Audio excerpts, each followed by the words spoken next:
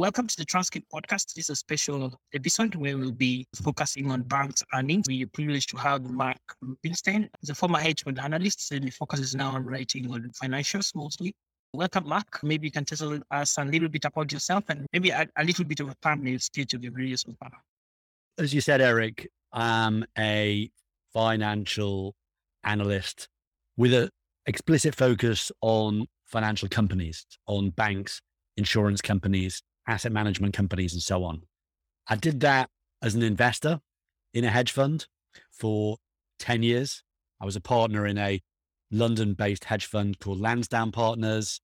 We ran a fund that launched before the financial crisis, invested during the financial crisis, and then we ultimately wound it up a number of years after the financial crisis, focused exclusively on banks and insurance companies and asset management companies. But my history with them goes back even further than that because I was a sell-side analyst. I worked at Credit Suisse for a number of years looking at European banks. Actually, my very first job, you will be interested to know, was as a Swedish banks analyst. I used to make regular trips between London and Stockholm, looking at Swedish banks as they privatized, as they came back out of government hands after the nationalization of them in the 1990s. That makes sense because in one of the latest articles that you wrote about Klarna, I noticed you linked to the board meetings of companies in Sweden, and that was in Swedish. I was a bit surprised that someone had such a fine knowledge about Swedish companies. Those who don't know, most minutes of board meetings for Swedish companies are available online for downloading at a small fee. So earnings season, you spend a lot of time as an analyst, maybe as a hedge fund manager. Maybe you could give us a quick overview of what happens during earnings season for analysts. It's a great tradition, the earnings call. It used to be going back many, many years before telephony democratized earnings calls, that analysts were called into a room and the CEO, head of investor relations, CFO would present the quarterly results to a room full of analysts. Clearly now, initially because of conference calls and then because of Zoom, you don't physically have to go to a room anymore, but once a quarter, the bank, any company will present its earnings to its shareholders. Actually, there were some exceptions. Within the banking sector, Wells Fargo, up until relatively recently, dispensed with the idea. They released alongside their financial report and accounts a kind of a transcript, and that was it. There was no recourse for analysts to ask questions. That was it. Actually, Berkshire Hathaway is another exception. They don't do a quarterly call with analysts, but most financial companies do. For banks, it's particularly interesting for two reasons. Firstly, they are early in the earnings cycle. Bank, I think traditionally, actually Alcoa has been the first US company to report, but JP Morgan comes pretty soon afterwards, usually kind of the 14th of the month, 2 weeks after the end of the quarter, which is quite an achievement for a large, complex organization such as a bank, trillions of dollars of assets, to be able to turn its books around in the space of 2 weeks and report to the market what those numbers are is quite an achievement, but they come quite soon. So one reason why there's a heavy focus, I think, on banks' earnings is because they're early in the season and possibly set the tone. And secondly is because they're a good window into the economy. Banks, we'll go in and talk about some of the detail later. Bank of America has got 35 million accounts across the US. So unique access into what's going on in US households. And they even gave a July update when they reported, really kind of almost like a real-time update window into what's going on in the economy. I'm actually very impressed that the US banks gets to report 2 weeks after the end of the season because for comparison, I would say Kenyan banks, where they come from, they take like 2 months to actually report earnings. So to get all these entities, JP Morgan, Goldman Sachs, they are very big. So to get them reporting back soon after the end of a quarter, it's quite impressive, so to speak. But then I would come back and maybe ask you then, you've talked about JP Morgan, you talked about Goldman Sachs and all, and Wells Fargo. But what are the big banks in the US that people pay attention to most. Maybe you can map for us how the US banking industry looks like from a perspective. And actually, just to back up, you make a really interesting point. It's a good reflection on risk management. One would hope as an outsider that banks would have real-time valuations of all of their assets and liabilities, and converting that to reporting for external consumption shouldn't be too laborious a process. So they should be able to do it pretty quickly. And I would be nervous about a bank that isn't able to report as quickly. The big banks in the US, there are kind of 5 of them that dominate. They are Bank of America, Citi, JP Morgan, Wells Fargo, and PNC as well. And then you have those with more of a capital markets focus. That would include Citi and JP Morgan as well. But we bring into that Goldman Sachs and Morgan Stanley. We can drill down into this, but Jamie Dimon of JP Morgan attracts a lot of publicity. He's an excellent CEO. He has longevity. I think he's the longest serving CEO of a bank globally. The CEO of HDFC Bank in India was around for a while longer, but he retired just over a year ago. I think Jamie Dimon now might be the longest serving CEO of a public bank globally. So he has longevity, he's seen cycles. He speaks very well. And he obviously sits on top of one of the largest, if not the largest bank in the world, and they report early.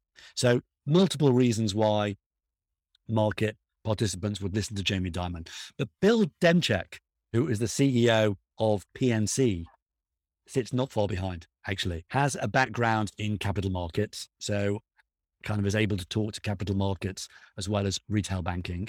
PNC, through a series of acquisitions, is now kind of call it the largest super regional bank alongside USB. We didn't mention US Bancorp is another one.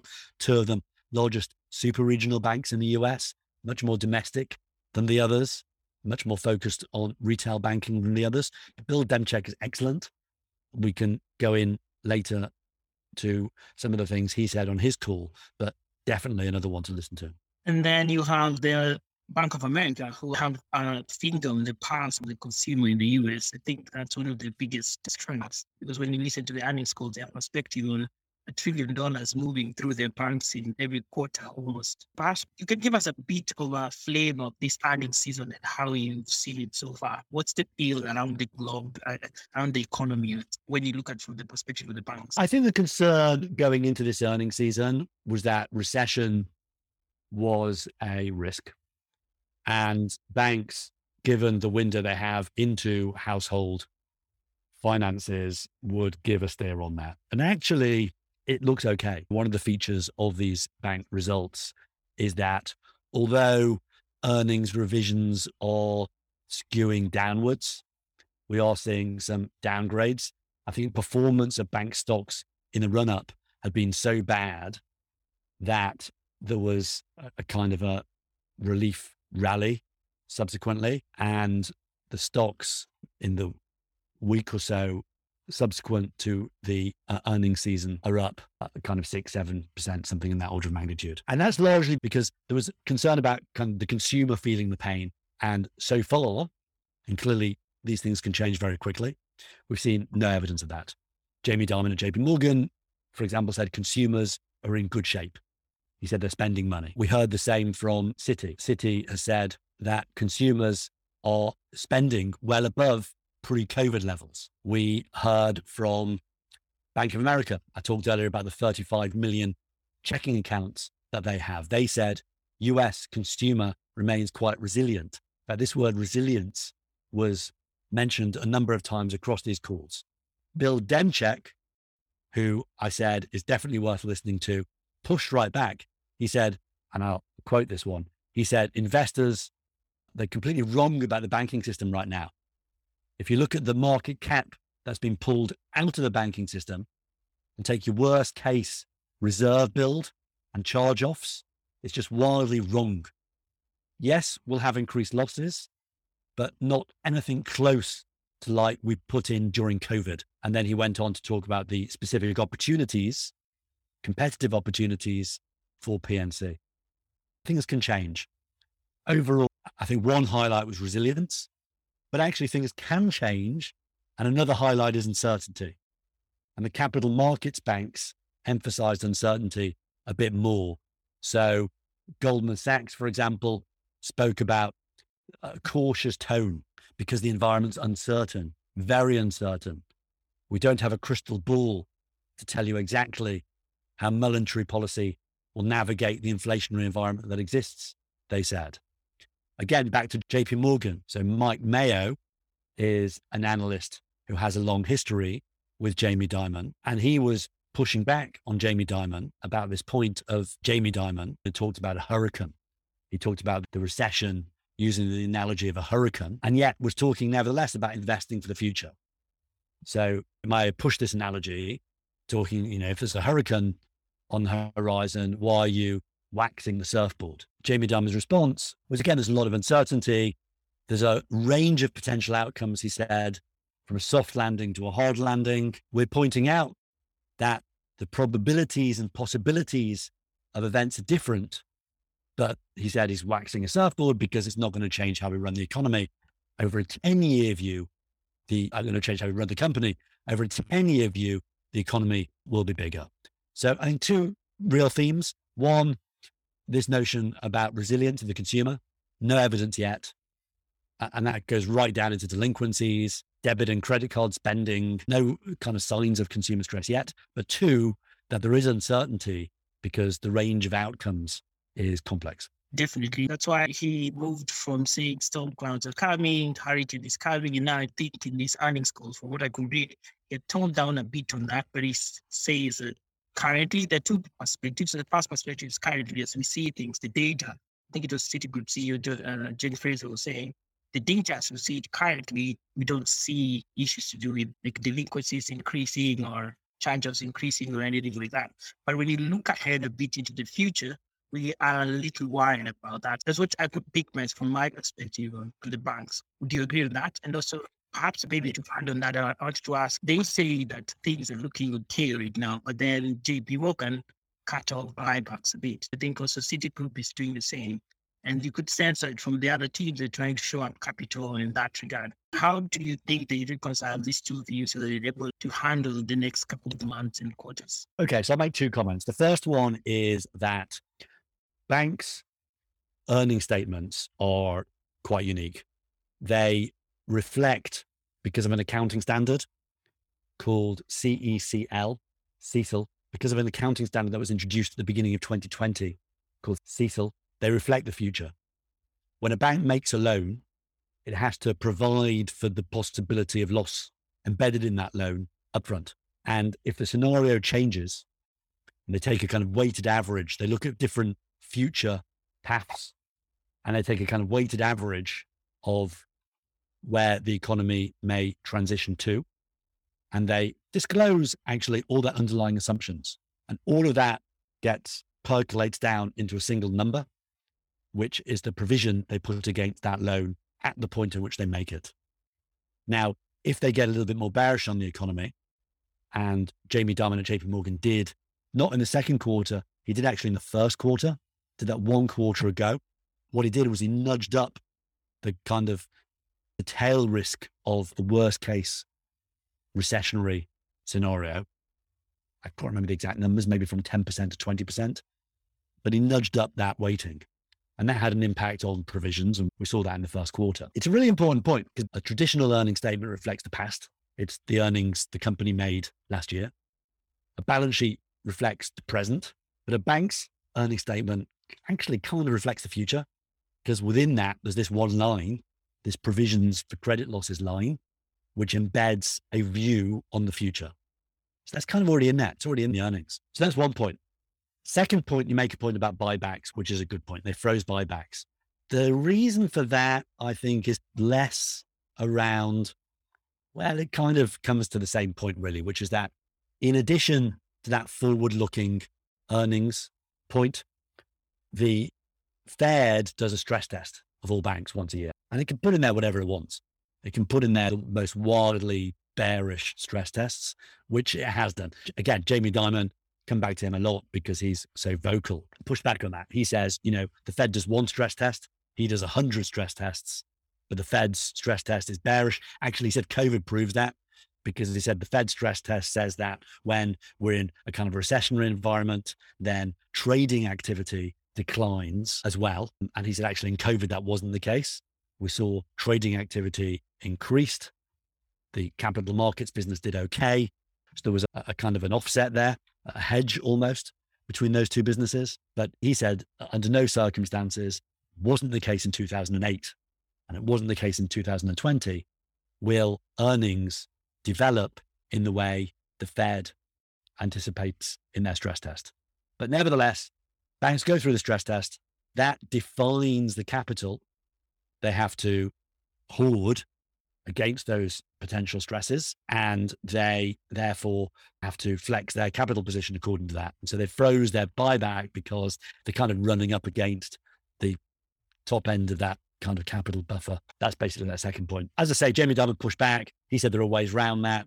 A capital ratio is also a function of the denominator, you're at balance sheet size. And he said there are ways of reducing that. There's various mitigation techniques they can employ. So that's a possibility that they could do, in which case they'd be able to turn the buyback back on. But it was, I think, a feature less of the company's view of the prospects and more on the Fed's view of how the bank is exposed to those prospects. Yes, I noticed from the earnings call, Jamie Dimon was really furious about the stress tests and would love them gone as soon as yesterday. So maybe talking of the Fed, what impact is the raising of rates and, of course, the recession risk are having, especially with banks? So far, I know like some banks have benefited from the higher rates. Some have been hit pretty hard. Let's say like Wells Fargo in terms of their mortgage business. You'd expect banks to benefit from higher rates, but it's not always necessarily the case. What's your perspective on that? It's a fascinating tension. I wrote a piece back in January, a net interest piece on this point about banks' sensitivity to higher rates. It's fundamentally a positive. They have huge deposit books. Deposit books grew through the pandemic. Actually, one of the reasons banks are now saying that consumers are resilient is because consumers have built up quite large liquidity buffers to protect themselves from a downturn, and banks benefit from that through their deposit holdings. But as rates go up, then the value of those deposits goes up. The deposit franchise is a low cost source of funding, and the advantage of that is higher when market rates are higher. And banks are talking about kind of a beta. If rates go up 100 basis points, deposit rates don't have to go up 100 basis points. Maybe the beta is 25%. Deposit rates only have to go up 25 basis points. So banks, big beneficiaries of higher rates, but there's a tension because higher rates normally come alongside a deteriorating economic environment, or they presage a deteriorating economic environment. And as a result, at the same time, it's difficult to disentangle the two. Credit losses go up. So it's very difficult to disentangle them. There's a tension there. There's a benefit in net interest income. And certainly JP Morgan actually upgraded its estimate for net interest income. But the flip side is credit losses might go up. And that's kind of the tension. And clearly investors don't buy a single line of the earnings statement. They're buying the entire earnings statement in aggregate.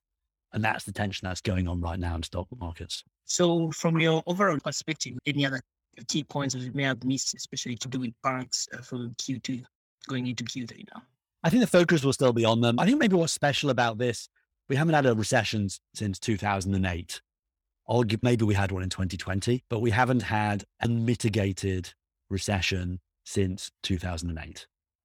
And the playbook that investors have reached for when looking at banks ever since 2008 has been that 2008 playbook, which is why Demchek, in this quote I talked about earlier, talking about it's not going to be that bad, which is why Jamie Dimon rails always against the amount of capital that he has to have, which is much higher than banks had in 2008.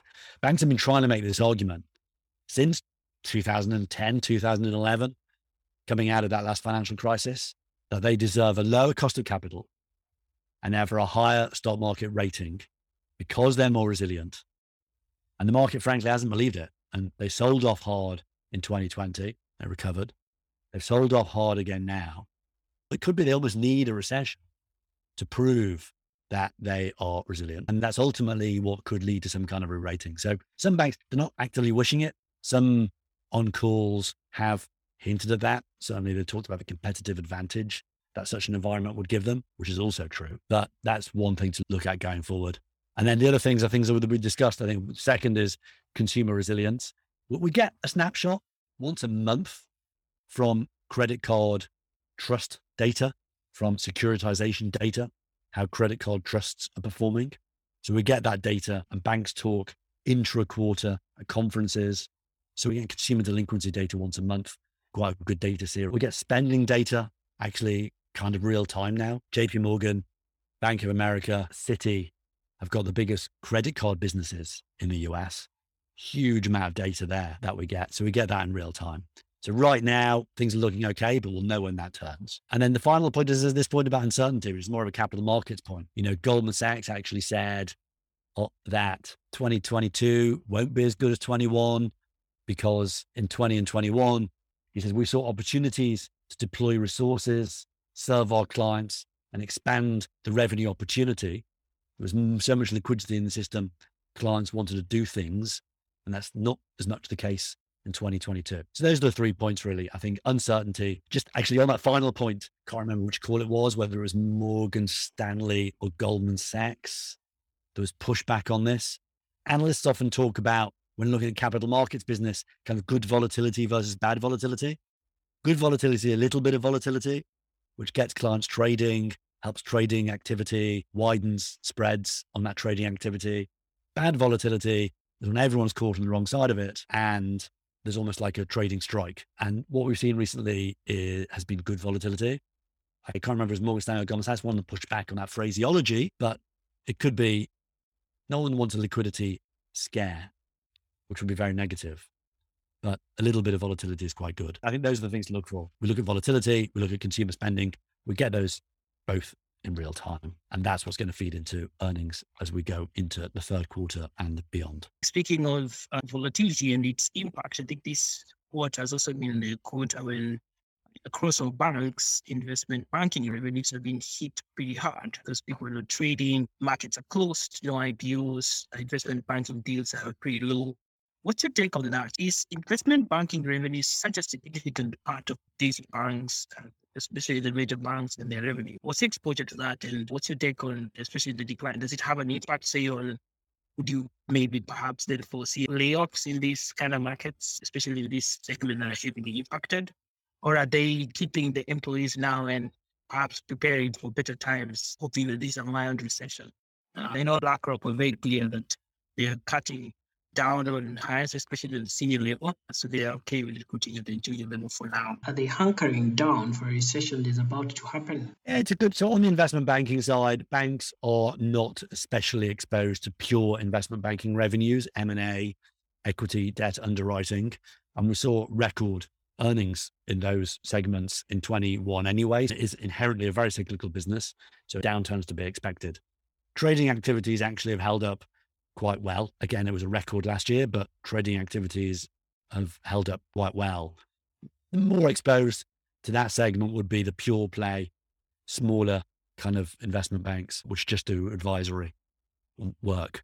So that's kind of less of an issue, I think, but certainly it's a source of less capital intensive revenues, which will go into reverse. On the layoffs, to be honest, I don't know. It's a good question. I'd have to go and check actually to see. I wouldn't think it would be on a par with the tech sector, which was really at the forefront of that cycle. But for sure, there was additional recruiting, but I'd have to go back and have a look to see what extent that actually took place. What are the key things you pay attention to when you're analyzing banks?